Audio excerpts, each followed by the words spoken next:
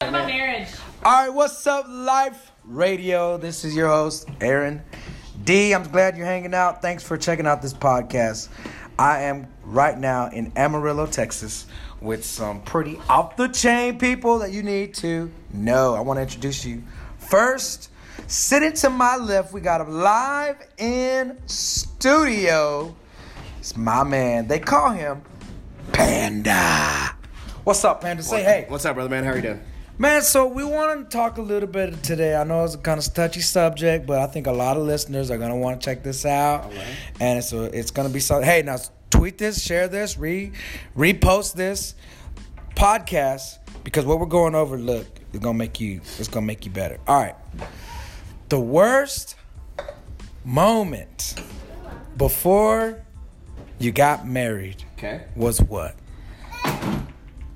Worst moment before I got married. Let's see. Did you ever get thrown in jail, man? No, never got caught.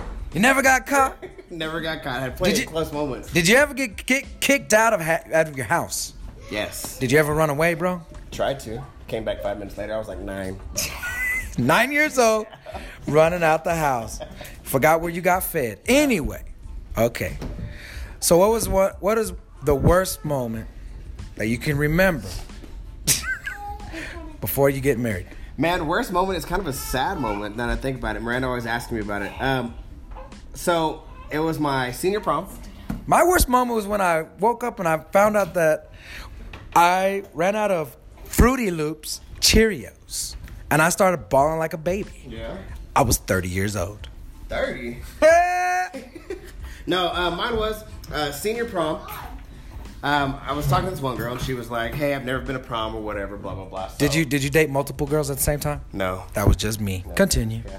But so I took her to prom, bought everything for her dress to the freaking limo to everything you can think of. Okay, so she goes. My mom's a hairstylist. She gets her hair done, and the baby you're listening to right now, that's baby Daniel. He is in studio. He is rocking out. So I sit there. We pay for this girl to get her hair done, whatever. This is about 2 to 3 hours before the prom. She falls asleep.